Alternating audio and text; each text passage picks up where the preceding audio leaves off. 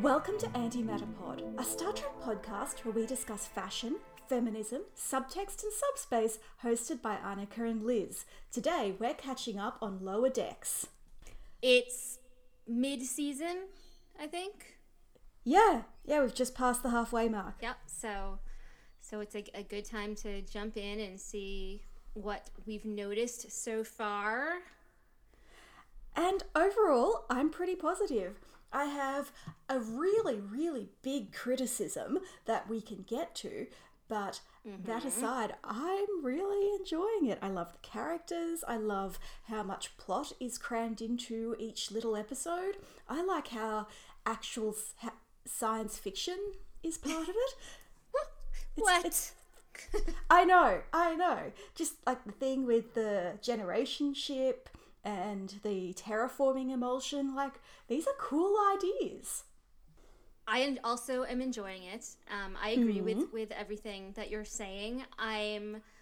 It's a little bit manic and way out there. It's like this, like, it is a throwback to like Next Generation era, but it's also a throwback to like the really weird episodes of TOS that like no one would take seriously if they did them in Discovery, but because I just want to remind you that Discovery has a ship powered by mushrooms, and no one takes that seriously, or I should say, annoying fanboys, and girls, the fandom menace people, point at that out as being ridiculous, and it's harder for them to make fun of Lower Decks because it's already it knows silly. Yes. Yeah. It's not that Discovery doesn't know it's ridiculous, but it's cloaked in this very serious presentation. It's like a marketing thing. Lower Decks is being marketed as this is silly and fun and playful and colorful, and Discovery is marketed as being drama. Yes, that puts it very well. I do like the TOS ridiculousness of the people who are obsessed with crystals and make you fight to the death. But I also enjoy the TNG stuff of, we have to save this planet before its moon explodes, and all the people on this planet are awful. And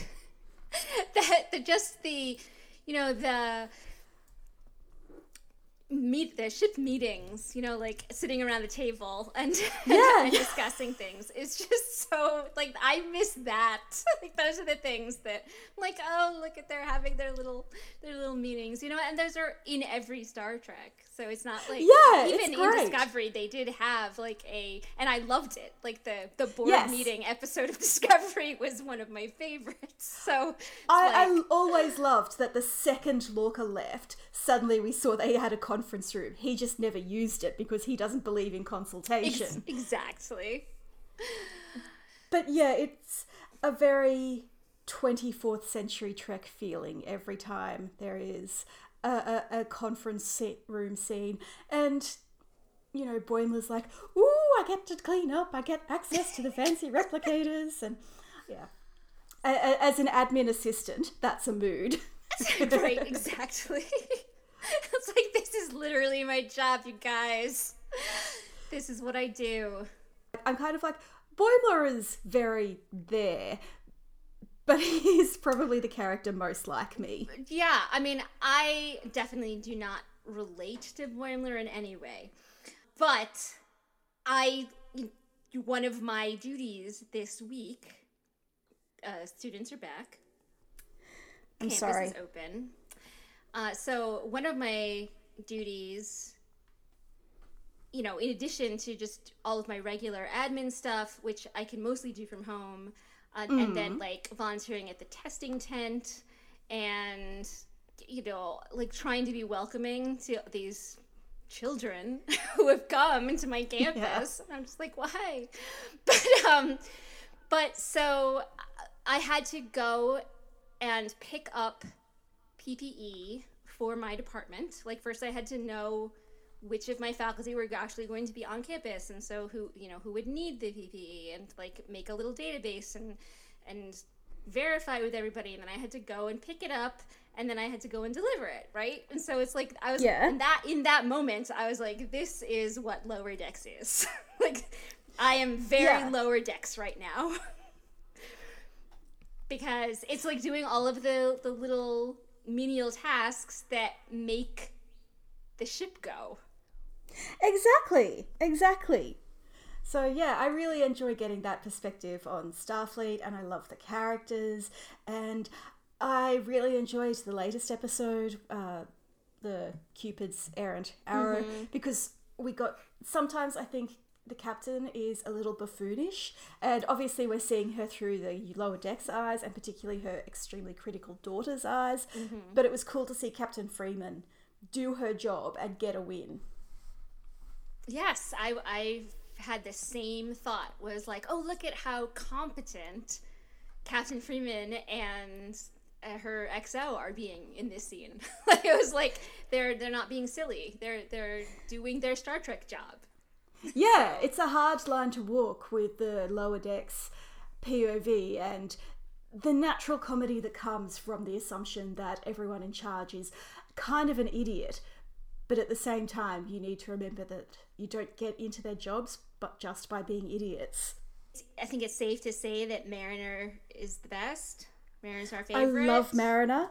I think she's great. I don't fully understand why people act like she's not the main character. I feel like it's probably the same people who think Michael Burnham is not the main character in Discovery. It's weird. Yikes. It's like they have something in common. I made the mistake of looking at Reddit, and like, overall, Reddit is very positive, and people are saying correctly this is better written than Star Trek Picard.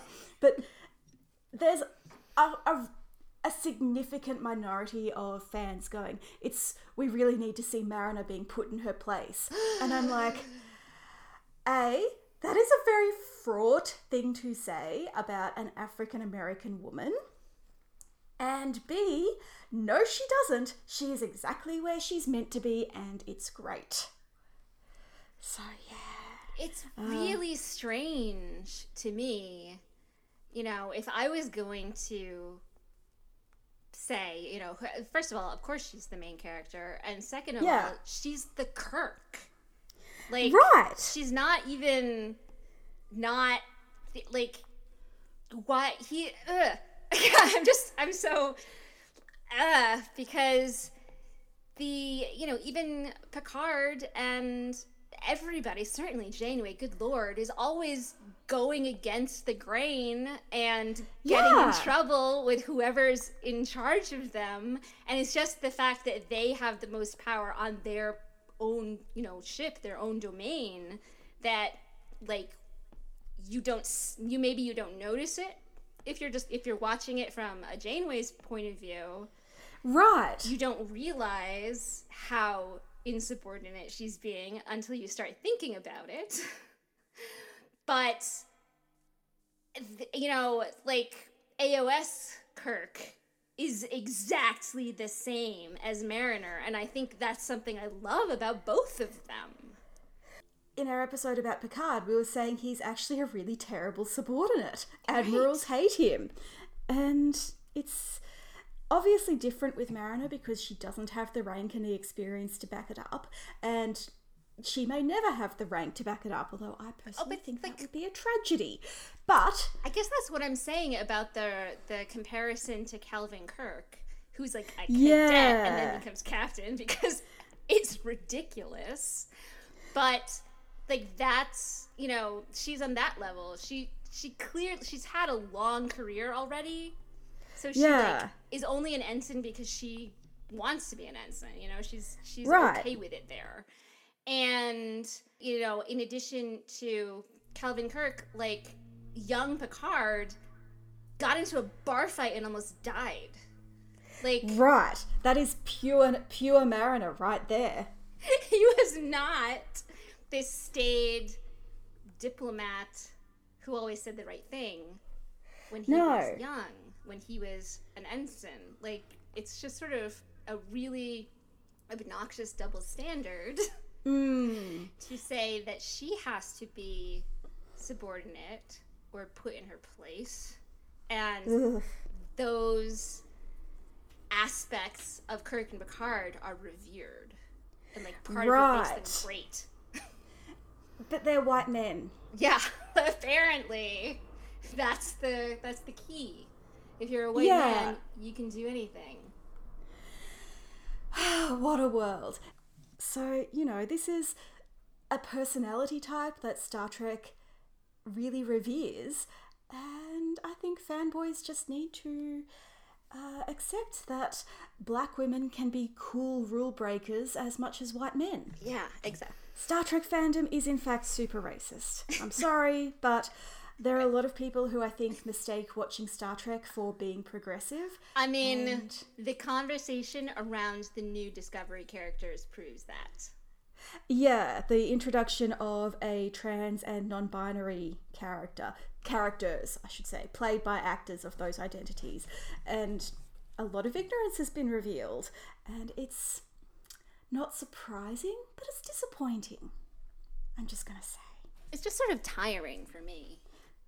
Yeah, like I see the announcements and I go, I am so happy and I'm already tired of the discourse. Right. Before it's happened, because it just popped up and there were all these people who are trans or non-binary, Star Trek fans who are so excited, and then randos would come into their mentions and say, well, actually, there is already a non-binary character in Star Trek, and it was this, and this, and it's like, no. Yeah. I just want to come and be like, well, actually, you made that up. And it's not just the dude fans, it's also the people on Tumblr who skew more female, going, oh, but Dax is canonically and intentionally trans, and that's how she was written, and she's a canonical trans character. And I think it's a little more complicated than that, and I think trying to sell any kind of pre-Discovery Star Trek as a fantastically textually queer series is really misleading and kind of annoying. So, related to Lower Decks, since we're getting a little bit off topic, but it's my fault. Well, that's our brand. But I think our criticism, it's my big criticism, I think it's also your big criticism, is how... Spoilers, it is. This show is super shippy. Like... I could be writing this show, but it's also 100% heterosexual. It's really glaring. Like we are halfway through the series and we do not have a single canonical queer character. We barely even have subtext. Mm-hmm. And, one of the, throwaway characters even was a Trill.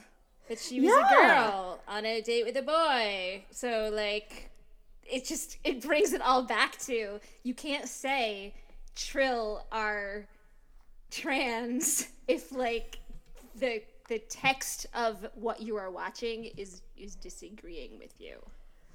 Yeah. Yeah.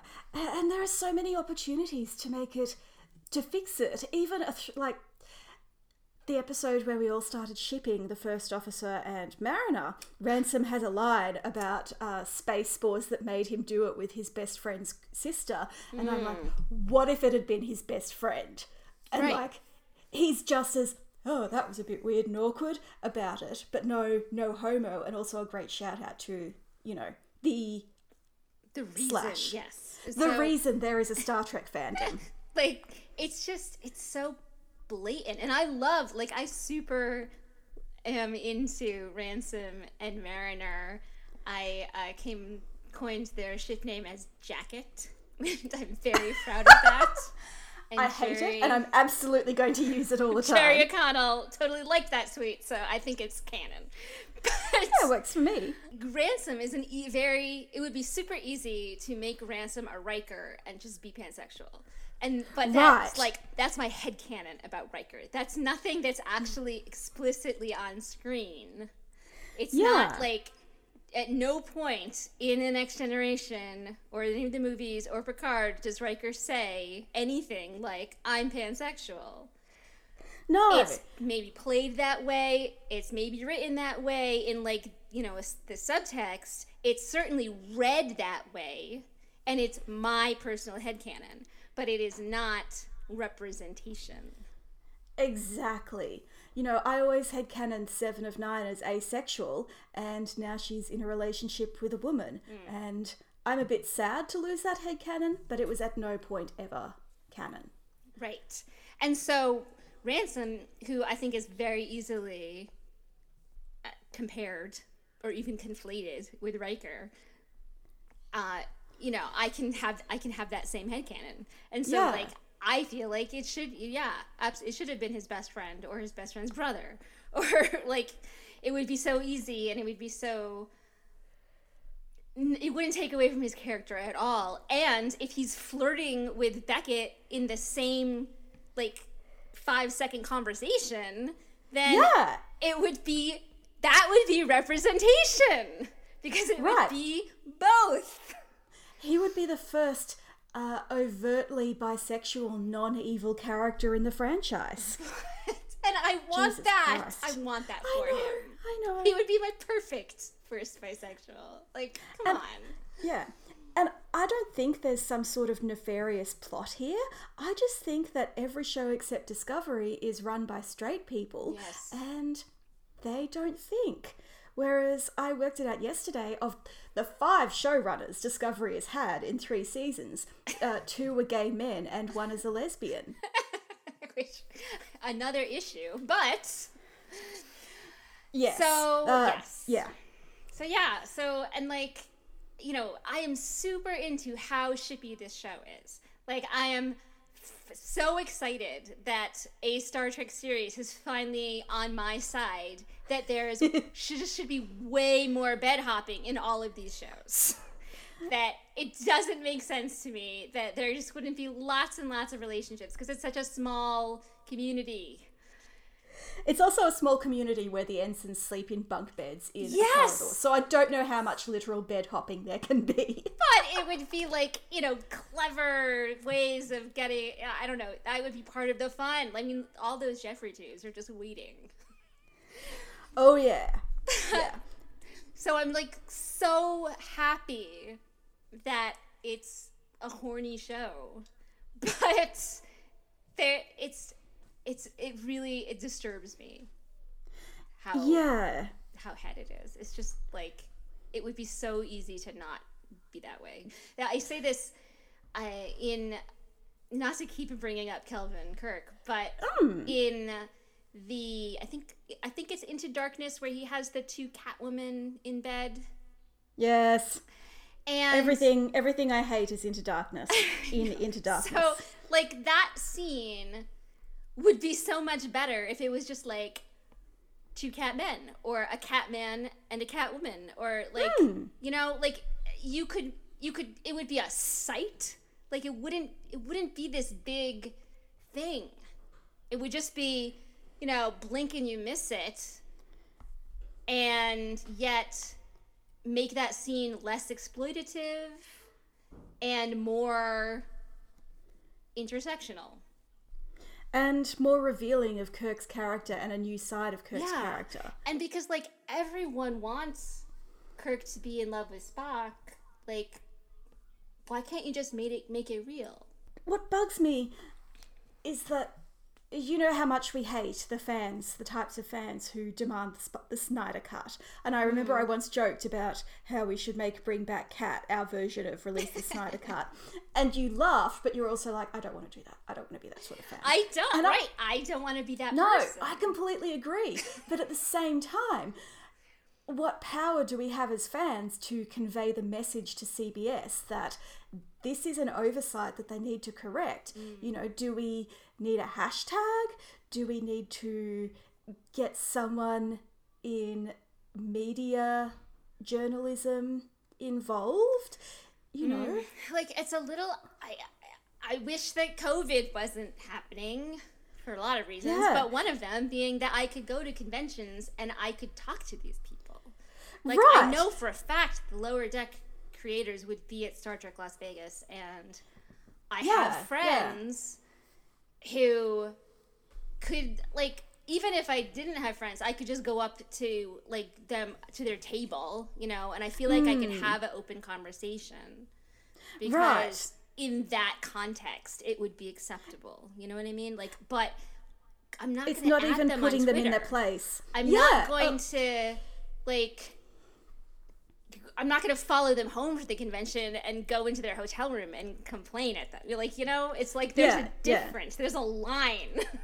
There's like, this is a professional. And you know, like I've gone to conventions as press. I've gone to conventions as a panelist and moderator, as a volunteer. Like, I feel like I could get access to have a conversation. But that is different from accusing them of something in a public space. Right. Like, I think Jules started a valuable conversation when she asked Alex Kurtzman at Comic-Con last year about the erasure of Discovery and the subtext there.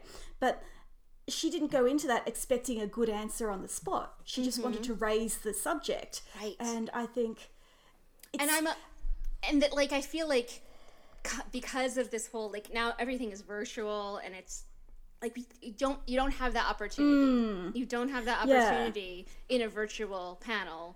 That you don't have that access, and so now the conversation isn't happening because, like, I think that a year after she asked that question, if someone brought it to him in another question or as a conversation, he would have a better answer just because he had the year to think about it. Exactly. And I think the hard thing about being a creator and being on the internet is that you are constantly being bombarded with people's opinions, and it must be very difficult to separate the Snyder Cut fans from the people with, I'm going to call, a more intersectional concern. And certainly my writing mentor tells me, don't pay attention to that sort of discourse on Twitter. If it's important, it will come to you in a more personal context, because otherwise you're just bombarded by messages all the time and you have no room to think and you have no room to develop your own vision. And I think to a certain extent she's right, but I also think sometimes that's the only place these important conversations are taking place. And it's weird because in some ways you would think that the virtual stuff, and it's like it's become, there's less access, like, not just because we're not in the same space, but it's just like there are so many more layers that you have to go through to get to ask that question. It's an interesting time to be a fan. It's an interesting time to be in fandom, and I'm sure it's a hugely interesting time to be creative.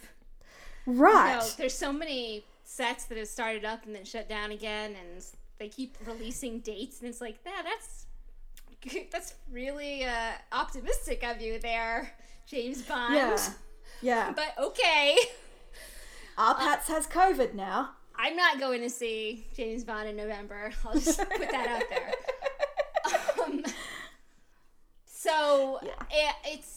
It's just, I'm glad that Discovery made a big push about these new characters, and I'm glad that the conversation is happening, but I feel like I really wish that conversation was being had in a, I wish that my friends at Women at Warp were, like, in a press room asking those questions instead of this whole Twitter crowded, like, it's just, it's not, Twitter is not for nuance, and...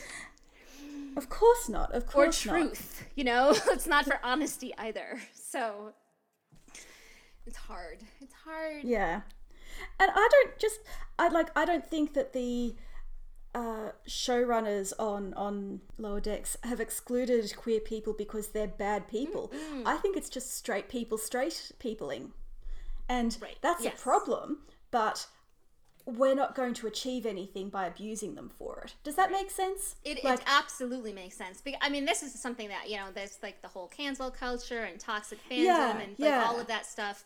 I have lectured about these things. So there's a new Star Wars site. There's like 800,000 million Star Wars sites, but there's a new one. Star Wars fandom is on the internet now? I know. They wanted a space for women voices and especially queer and bi POC. Awesome. So yeah, it's a great space. And so, because it's Star Wars fandom and it's the internet and Twitter, that was very unpopular. Yes. So I responded to this, like, hey, we're doing this great thing. And I was like, that's awesome. And people said, it's unnecessary. Star Wars has had women fans forever, and they've always had a place in this fandom. And you're just making, you're victimizing yourself for attention.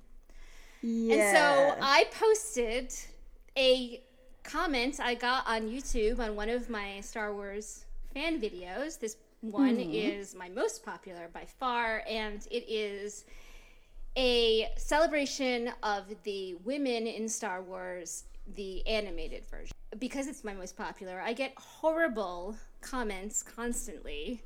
I can only imagine. So I posted this comment that was, a typical comment. It was a typical comment of a man who was saying, that it was stupid to care about women because you should only care about characters, basically. Yeah. And so I started this, I posted that and I got a whole bunch of people, or just, then I was a target for all this nonsense. And I responded to one of them because he was saying, Mara Jade and Darth somebody, I don't know, some Sith woman, are amazing characters, and they existed, 15 years before Rey and Ahsoka, so ha ha ha. Women have always been awesome in Star Wars. And I, responded, Mara Jade isn't in Clone Wars, so she couldn't be in my video. Like, that's it. That's it. Yeah. End, period. And then I said, and your comment is proving that we need this space for women fans because you're being the person who's pushing women out of the fandom.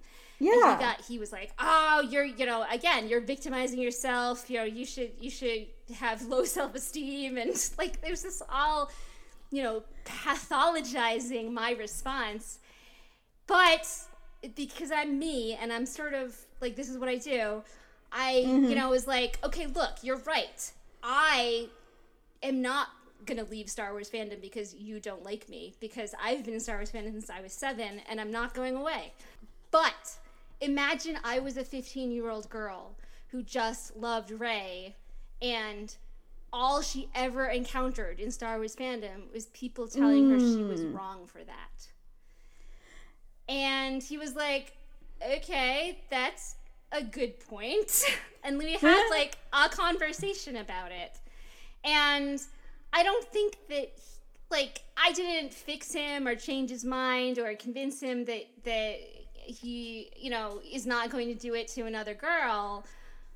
But we were able to have that conversation because I didn't get immediately defensive, and he realized that I wasn't getting immediately defensive, and so continued the conversation.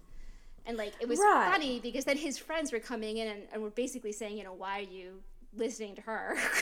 And it was like this whole thing. It was so weird and so indicative of Twitter and the internet and discourse.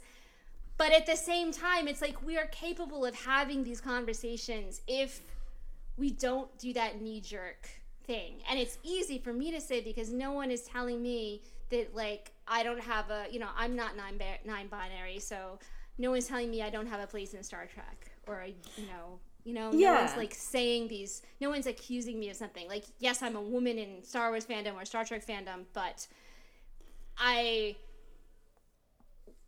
you know, like, I'm standing up for the people that I can. And I stand up for the teenage girls because I was a teenage girl. And so, like, I feel like I can respond for that. Yeah. And I'm, you know, raising teenage girls. So it's like, that's my lane, as they say. I stand up for trans voices and for non-binary voices and for Black voices. Like, I definitely want to give them a platform, but I don't take that platform, if that makes sense. You don't want to speak over them. Right. So I would try to boost their voices as opposed to saying those things. Yeah. But I will say, you know, as binary cis ladies, we can have a conversation with those ignorant people and we're not the ones being hurt. So I feel like that is something that we can do, and we're not... I hope I'm not speaking over them. Like, if it's on Twitter, then everyone can join in. Well, yeah, I think that the difference is, like, it's the sort of the same thing. I'm not a teenage girl, but I'm talking for the teenage girls. Like, I can't, like, it's the same. I can be a defender. Yeah, a non-binary person or a trans person does not have to be nice to the ignorant people who think that the Trill are trans. I should be nice to them. Yeah. I can put my feelings aside and go, hey, did you know? And I can be nice. And also, I'm not saying that we should be nicer racists or transphobics, or, like, I'm saying that I think I can be the person who can have this conversation and I won't take it personally because I'm not trans. Yeah, I am not being harmed by this. And also, I think we can tell the difference between, for example, a full-on transphobe and someone who is merely ignorant. And if they choose to persist in their ignorance, well, goodbye to them. So I guess what I'm saying with this really long, like, diversion from our Don't worry, I'll trim it. Like, I realized, wait, I'm talking about that. Anyway, what my point is that it's hard to have these conversations online. But right now, we're stuck with it. Because we can't have the conversations in person. And I think that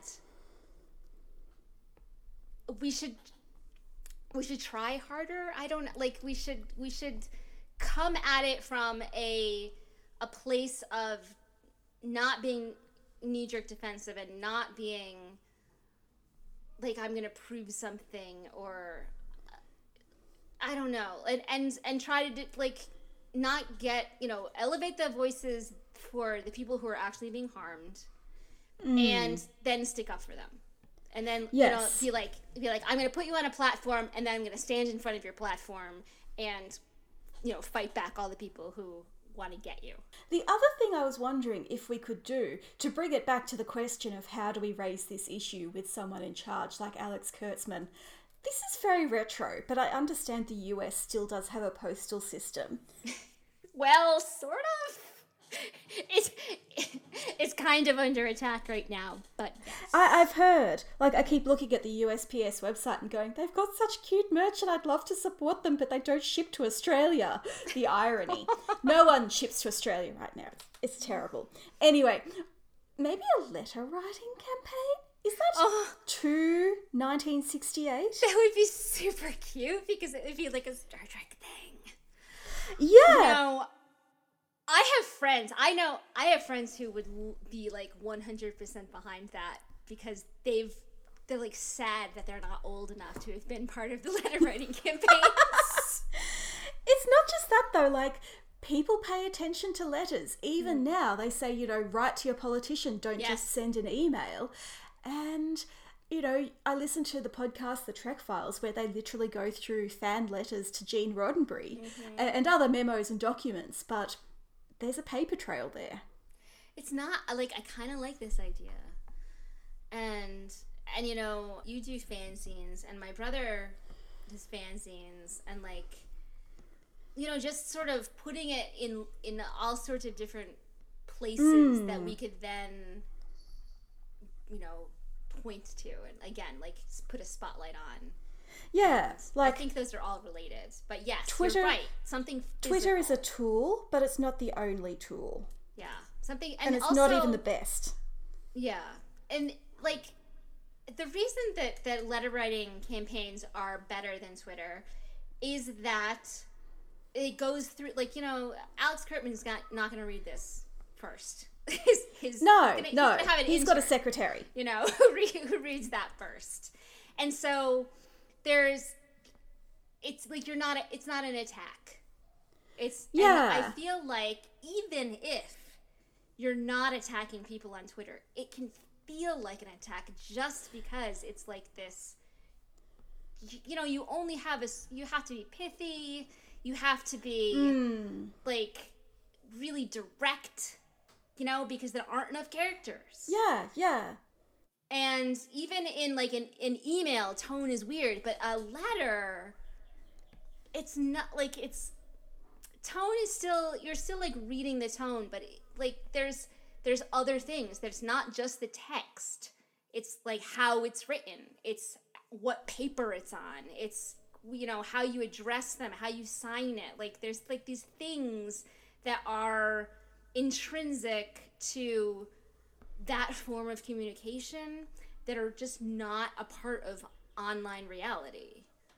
Right, and I think there is something old-fashioned, and I don't like this word because I think it's really been weaponized, but civil about it. And civil need not be polite, but I think, you know, we don't have the opportunity to speak to these people, to the showrunners in person. Twitter is a flawed tool. And so is, like, I'm really saying, like, so is all electronic. Like, yeah. Email, there was this ridiculous thing about how saying, you know, signing off your name as best is hostile. I'm really, like, I do not know how to write or communicate anymore. And so I love this idea of a letter writing campaign because it's a different version of effort. And yes. I don't know. I'm sorry. It's been a long week. I'm really tired. And no, I understand. I just want to emphasize that this is a letter writing campaign, not a glitter bombing campaign. Like, you know, that is a war crime. You can glitter bomb me anytime. We will glitter bomb put you out that there. And send polite letters. Exactly. To Alex Kurtzman. Precisely. P.S. Please bring Kat back. Cats have 9 lives. Hashtag cats have 9 lives. I know, as I always said, I was against hashtag campaigns, but it's a really good one. Anyway, so Lower Decks. Lower Decks. We like it, but it could be better. And I just want to put that out there. I want to say that saying, like, this is something that could be better does not mean that I don't love it. Like, no. These aren't, criticism is not an attack. Hate. Yeah. And yeah, I mean, I loved the most recent episode when they did the flashback, and it was like the old uniforms, and her hair was so big, and I was just like, this is the best. I love this. It was so fun. And it was an actual shot of Deep Space Nine. I'm very happy for all the Deep Space Nine fans out there. And the thing is, like, I would totally buy that Mariner is bisexual because, you know, Mariner and Angie, Mariner and Barb. I got to the end of that episode and was like, so Mariner and Barb are a thing now, right? That's what we're setting up here, correct? Like that's how I want it to go. I would love to have Mariner and Ransom as a polyamorous bisexual power couple. Yes. Oh my gosh. Like, obviously there's an issue there with the gap in rank and all, but I mean, I really love the idea of his relationship with her mother and how, like, that, the dynamics of that, and then, like, it's just, there's so many, like, it's super wrong. I ship everything that's wrong. Like, I ship Damage. I'm super excited for it. and I just want it to happen. But I love because I absolutely headcanon them both as being into whatever, to being very open sexually. Right. That's how I see it. And Boimler, I would 100% believe is super het and wouldn't be. Oh yeah, absolutely. I read that. That's how I read him. I read Boimler as someone who wants to be more adventurous than he is. He has this idea of what Starfleet is and what adventure is, and he's cast himself in that role. But it's not really him. It's not him. He doesn't seem to be super curious. I don't know. But maybe I just don't really have a handle on Boimler yet. Or maybe I feel like it's also, when you're working constantly in the bowels of the ship, it's hard to have the sense of wonder that Starfleet officers allegedly all have. Tendi and Rutherford come off as super curious. That's true. That's true. I mean? And they spend a lot of time in the Jeffries tubes. Well, okay, but even Mariner has this, she's almost jaded about her curiosity, but it's not it's not there. Whereas Boimler and his obsession with the way the guidelines and the rules and book learning. So it reminds me of at the end of the first Harry Potter when Hermione puts herself down and says, "Books, cleverness, but you're the real hero," which I'm still salty about, clearly, but at the same time, I'm just saying that I don't think that Boimler is bad for not being curious, and I don't think that Boimler. I think that Boimler is really... he comes off as very naive and very young and very, still finding himself. Yeah. So, I think he's gonna get there. But it's interesting for that... Maybe it's a little Barclay. It's this sort of, how did this person get on the ship? Whereas, even though, Boimler worships Starfleet and the Federation, he doesn't seem to have a real grasp of what that actually means. He's like the kid who thinks patriotism is reciting the Pledge of Allegiance.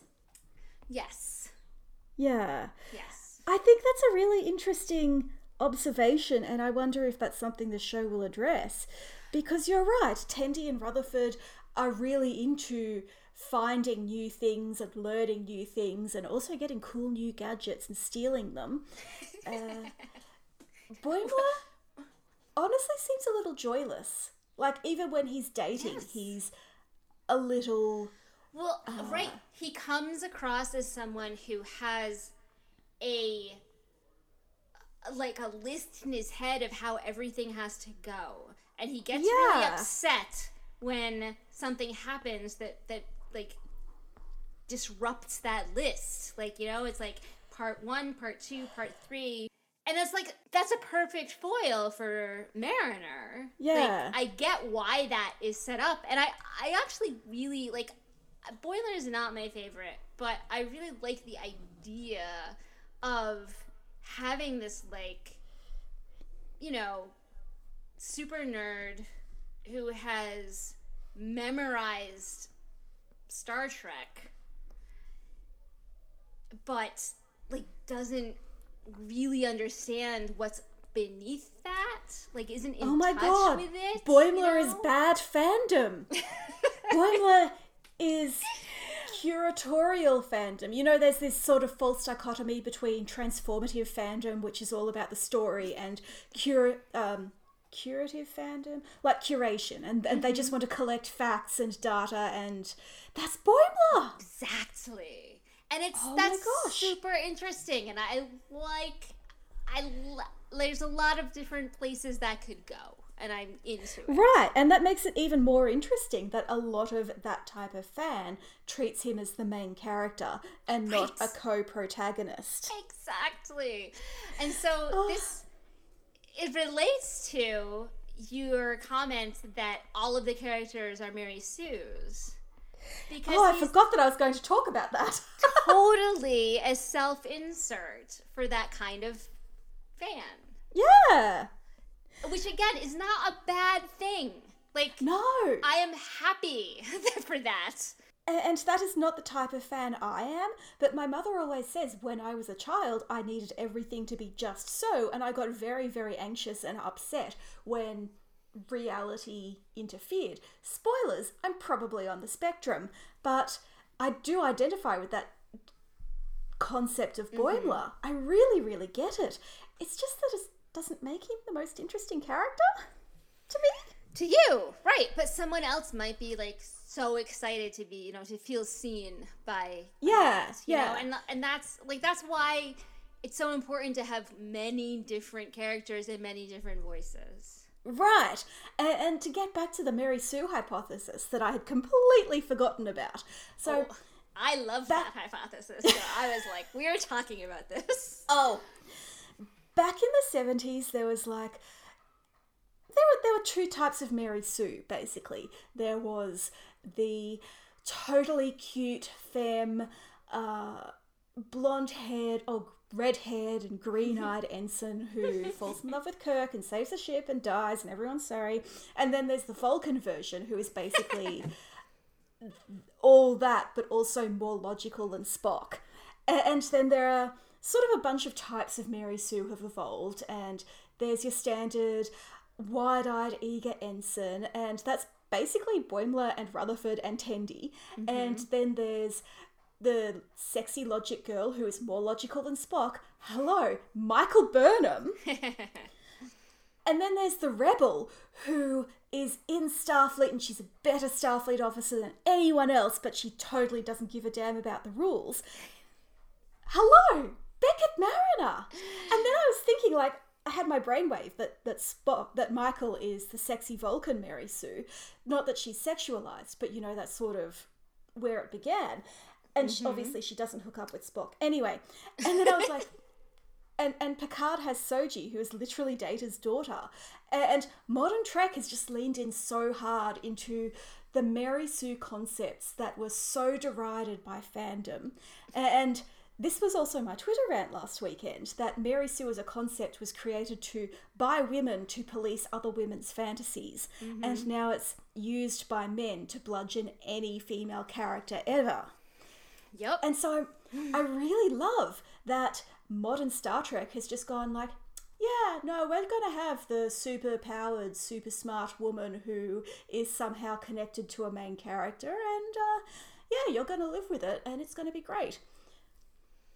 So, long ago, I went to Geek Girl Con. I don't remember exactly which year this was, but it was great. Before COVID times. I saw Denise Crosby. She was like one of the keynotes. She was great.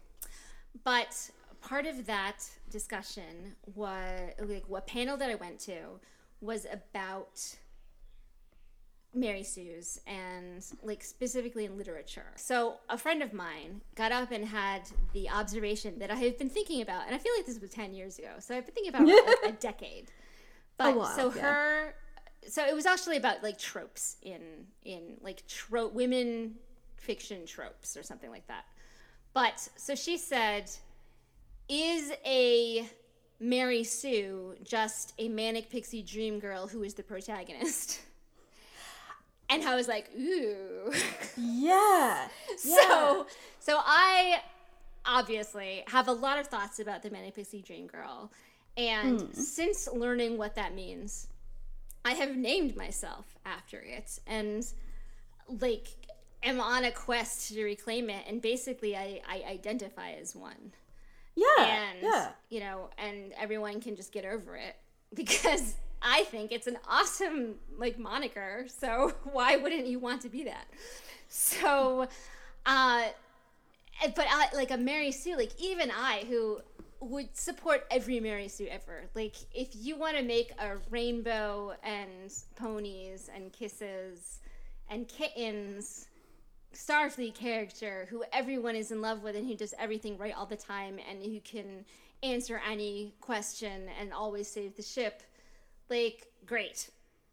Go for it. 100% support you in that.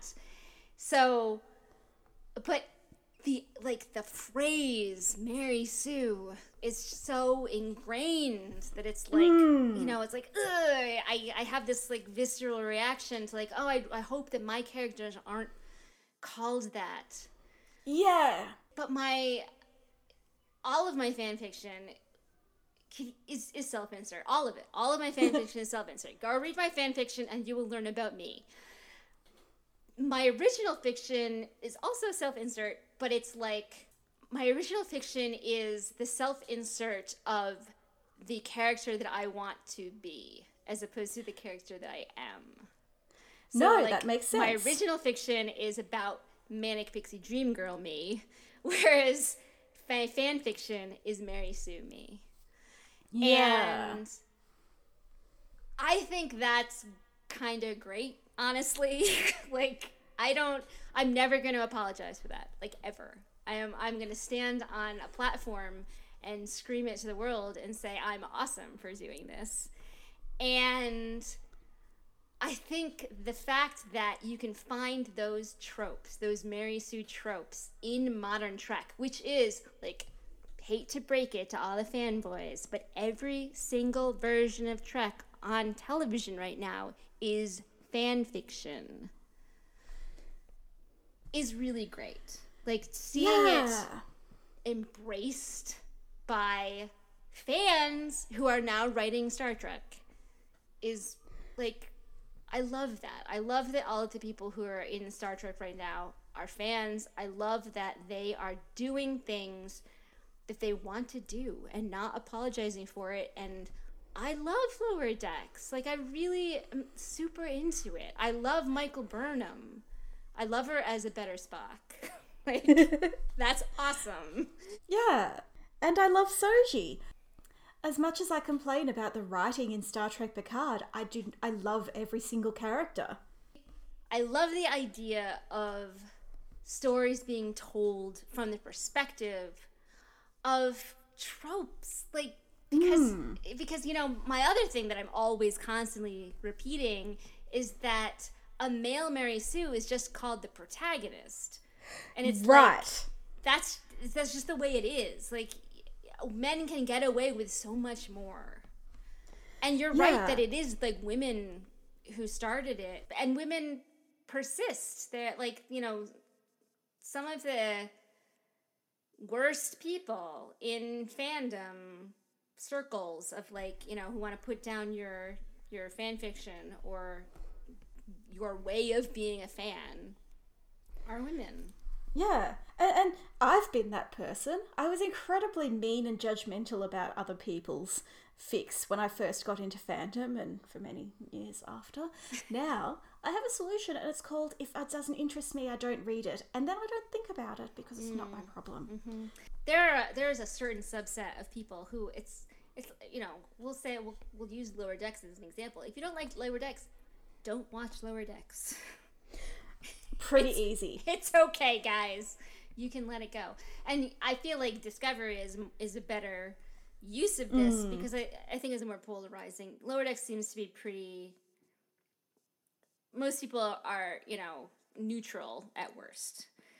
And I guess I understand the idea, like, oh, I'm missing out. Like, I'm missing something Star Trek if I'm not watching this. And I get that. I had that feeling with, like, Enterprise.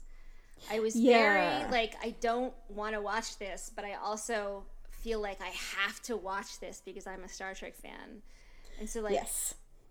But that puts so much pressure on it. Enterprise is way more enjoyable if you have no investment at all.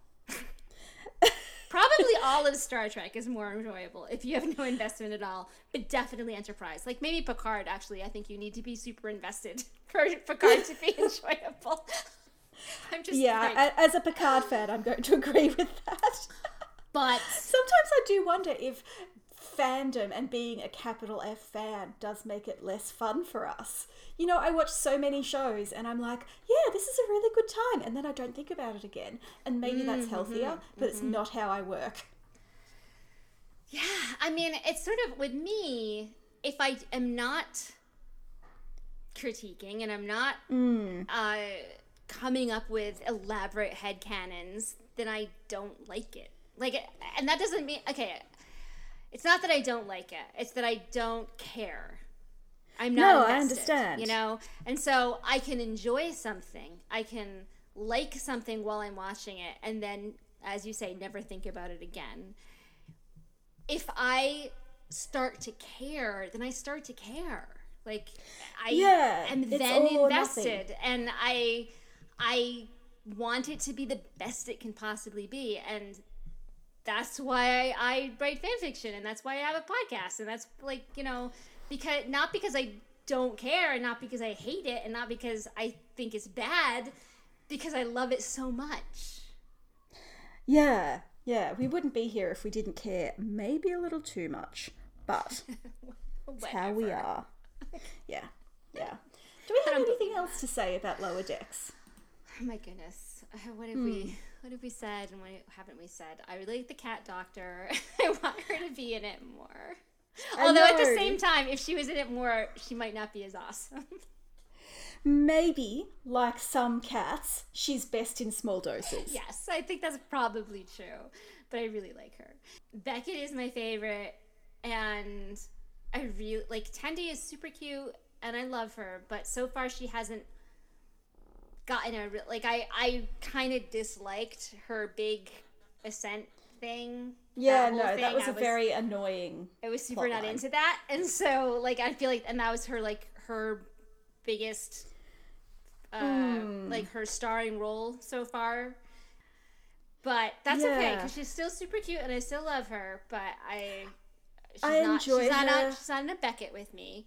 Rutherford is super sweet too, and I just want to give him a hug all the time. And I like Rutherford and Tendi together.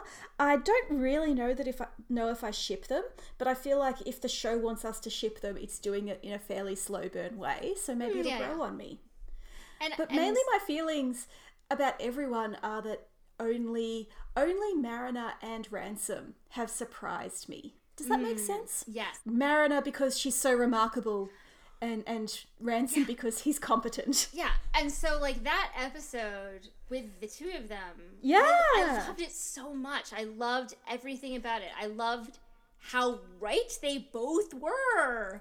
It was really great. It was really, like, he's not just a himbo. He's like, he is a himbo, but he's also an officer. He is a proud himbo. He's good at it. Yeah. He's good at being a himbo, and like he knows it and he uses it. And that's why, you know, we didn't see the negotiations that Freeman and Ransom partook in the Moon episode. But they were successful, and the fact that they were both there together, like, I gave them both credit. You know, like, she's the captain and she's in charge, but he was doing the important work behind the scene that needs to be done. You know, like, he was supporting her and doing that stuff. And so, like, I gave them both credit for that, and I loved that. I loved how competent and good at being the Starfleet it made them appear to be, especially because they solved, like, 8 problems, and the only problem they didn't solve was a ridiculous person who didn't actually have a problem. He was just, like, a loser who was we're very rich, you know, entitled. Yeah, and I think that sometimes, you know, one entitled dickhead can hold up important, meaningful social change for everyone. So often. It's a metaphor. Star Trek is still a metaphor. But so I really enjoyed that episode. I really enjoyed the Crystal and you know, Team Jacket episode. The ascending thing I didn't like, and I liked the idea of this one with the Cupids, but that one was so blatantly heterosexual that I really couldn't handle it. Like, I was really... And even after I got over that, just the whole thing where Mariner is sure that Boimler isn't cool enough to have a girlfriend like Barb. Yeah, it was a little mean. It's like, yeah. And it was mean in a way that I was afraid this show would be all the time. The other 2 episodes I like best. That's what I'm saying. And the one with the Klingon, that was pretty funny. So Envoy, yeah. I was into that too. even the parts that I don't love are fine. It's like, oh well, whatever. That was, I don't even know what the Ascent plot was in another plot. It was the mom plot. I was super into the mom plot. The mom plot was great. The problem with the Tendi plot is that they kept saying that it was connected to the mom plot, like, oh, we're doing parallel plots here, but the Tendi plot didn't actually have any of that. It was just her explaining. She was like, oh, well, this is what I feel about people, instead of doing it. I don't know. It was just, I didn't like the way it was presented, and I wasn't into it. But the Mariner and Freeman stuff was like, oh, it's like this a is so Sarek great. and Spock episode. I do think the series is at its weakest when the relationship dynamics are straight up out of any old sitcom. So the overbearing person who wants to be liked, and the girlfriend that his friends don't trust, and strip out the science fictional elements, and that could be an episode of Community. It's not that I don't love Community. I did until I didn't, but it's generic comedy material. So yeah, I think this show needs to lean into the fact that it can be a bit weird. But I think it's trying. It's definitely on that path. And if we are all sort of like positive for it, then it'll keep going. And, it's more consistent and better quality than most Star Trek first seasons. Super true. I watched those Mud episodes, and man, the first like 8 episodes of TOS are kind of horrible, guys. And the first season of TOS is not the worst first season in the franchise. But yeah, I mean, that's like, TNG is just sort of we know. Everyone everywhere knows. In even like hardcore Deep Space Nine fans agree that it really starts getting good in season 3. So yeah. Voyager, I think, has the most consistent first season. But it also has a very short first season. Yes, it has a very short first season, and I think it's because they were finishing Next Generation and in the middle of Deep Space Nine at the same time, so it wasn't really a first season. You know what I mean? Like, yeah. Like the people who are working on Voyager were working on other shows that were not in the first season, so they sort of knew what they were doing.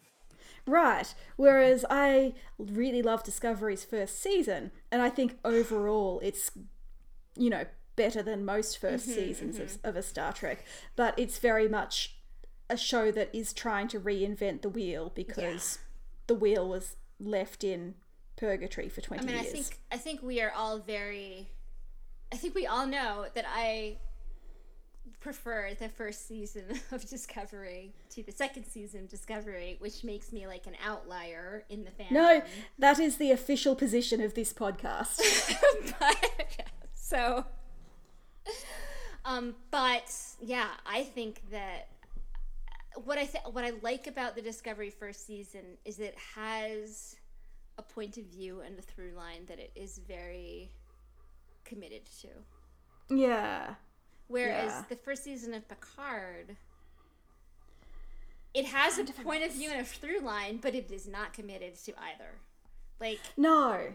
It is just sort of, there's a lot of problems with Picard, and the more people I see who say it's the best Star Trek series ever, I just don't understand. And I super enjoyed it. And I understand the nostalgia. I love every character. Like, every character. You even love the characters that most people hate. Exactly. I probably love them the most. So once again, our criticisms are not coming from a place of dislike. Exactly. It's not. It's a place of absolute love. We love you so much. Please don't suck so hard. The Trekkies mantra. All right, we've definitely said enough, I think. Yeah, I'm going to trim some of this. I'm sorry. I'm really tired, so I'm just babbling. I'm just saying everything. I'm going to let you get to your curry. Okay. Thank you for listening to Antimatter Pod. You can find our show notes at antimatterpod.tumblr.com, including links to our social media and credits for our theme music. You can also follow us on Twitter at @antimatterpod and on Facebook, also at @antimatterpod. If you like us, leave a review on Apple Podcasts or wherever you consume your podcasts. The more reviews, the easier it is for new listeners to find us. And fill out that 5 stars, guys. Do it. Yeah. And join us in 2 weeks when we'll be talking about the Enterprise episode Twilight, one of my absolute favorites that Liz hasn't even seen yet. It's what I'm up to in my first go through of Enterprise, and I know you love it, so I've been saving it for a time when, I can pay attention and I'm not doing 5 things in the background. I'm excited for that conversation.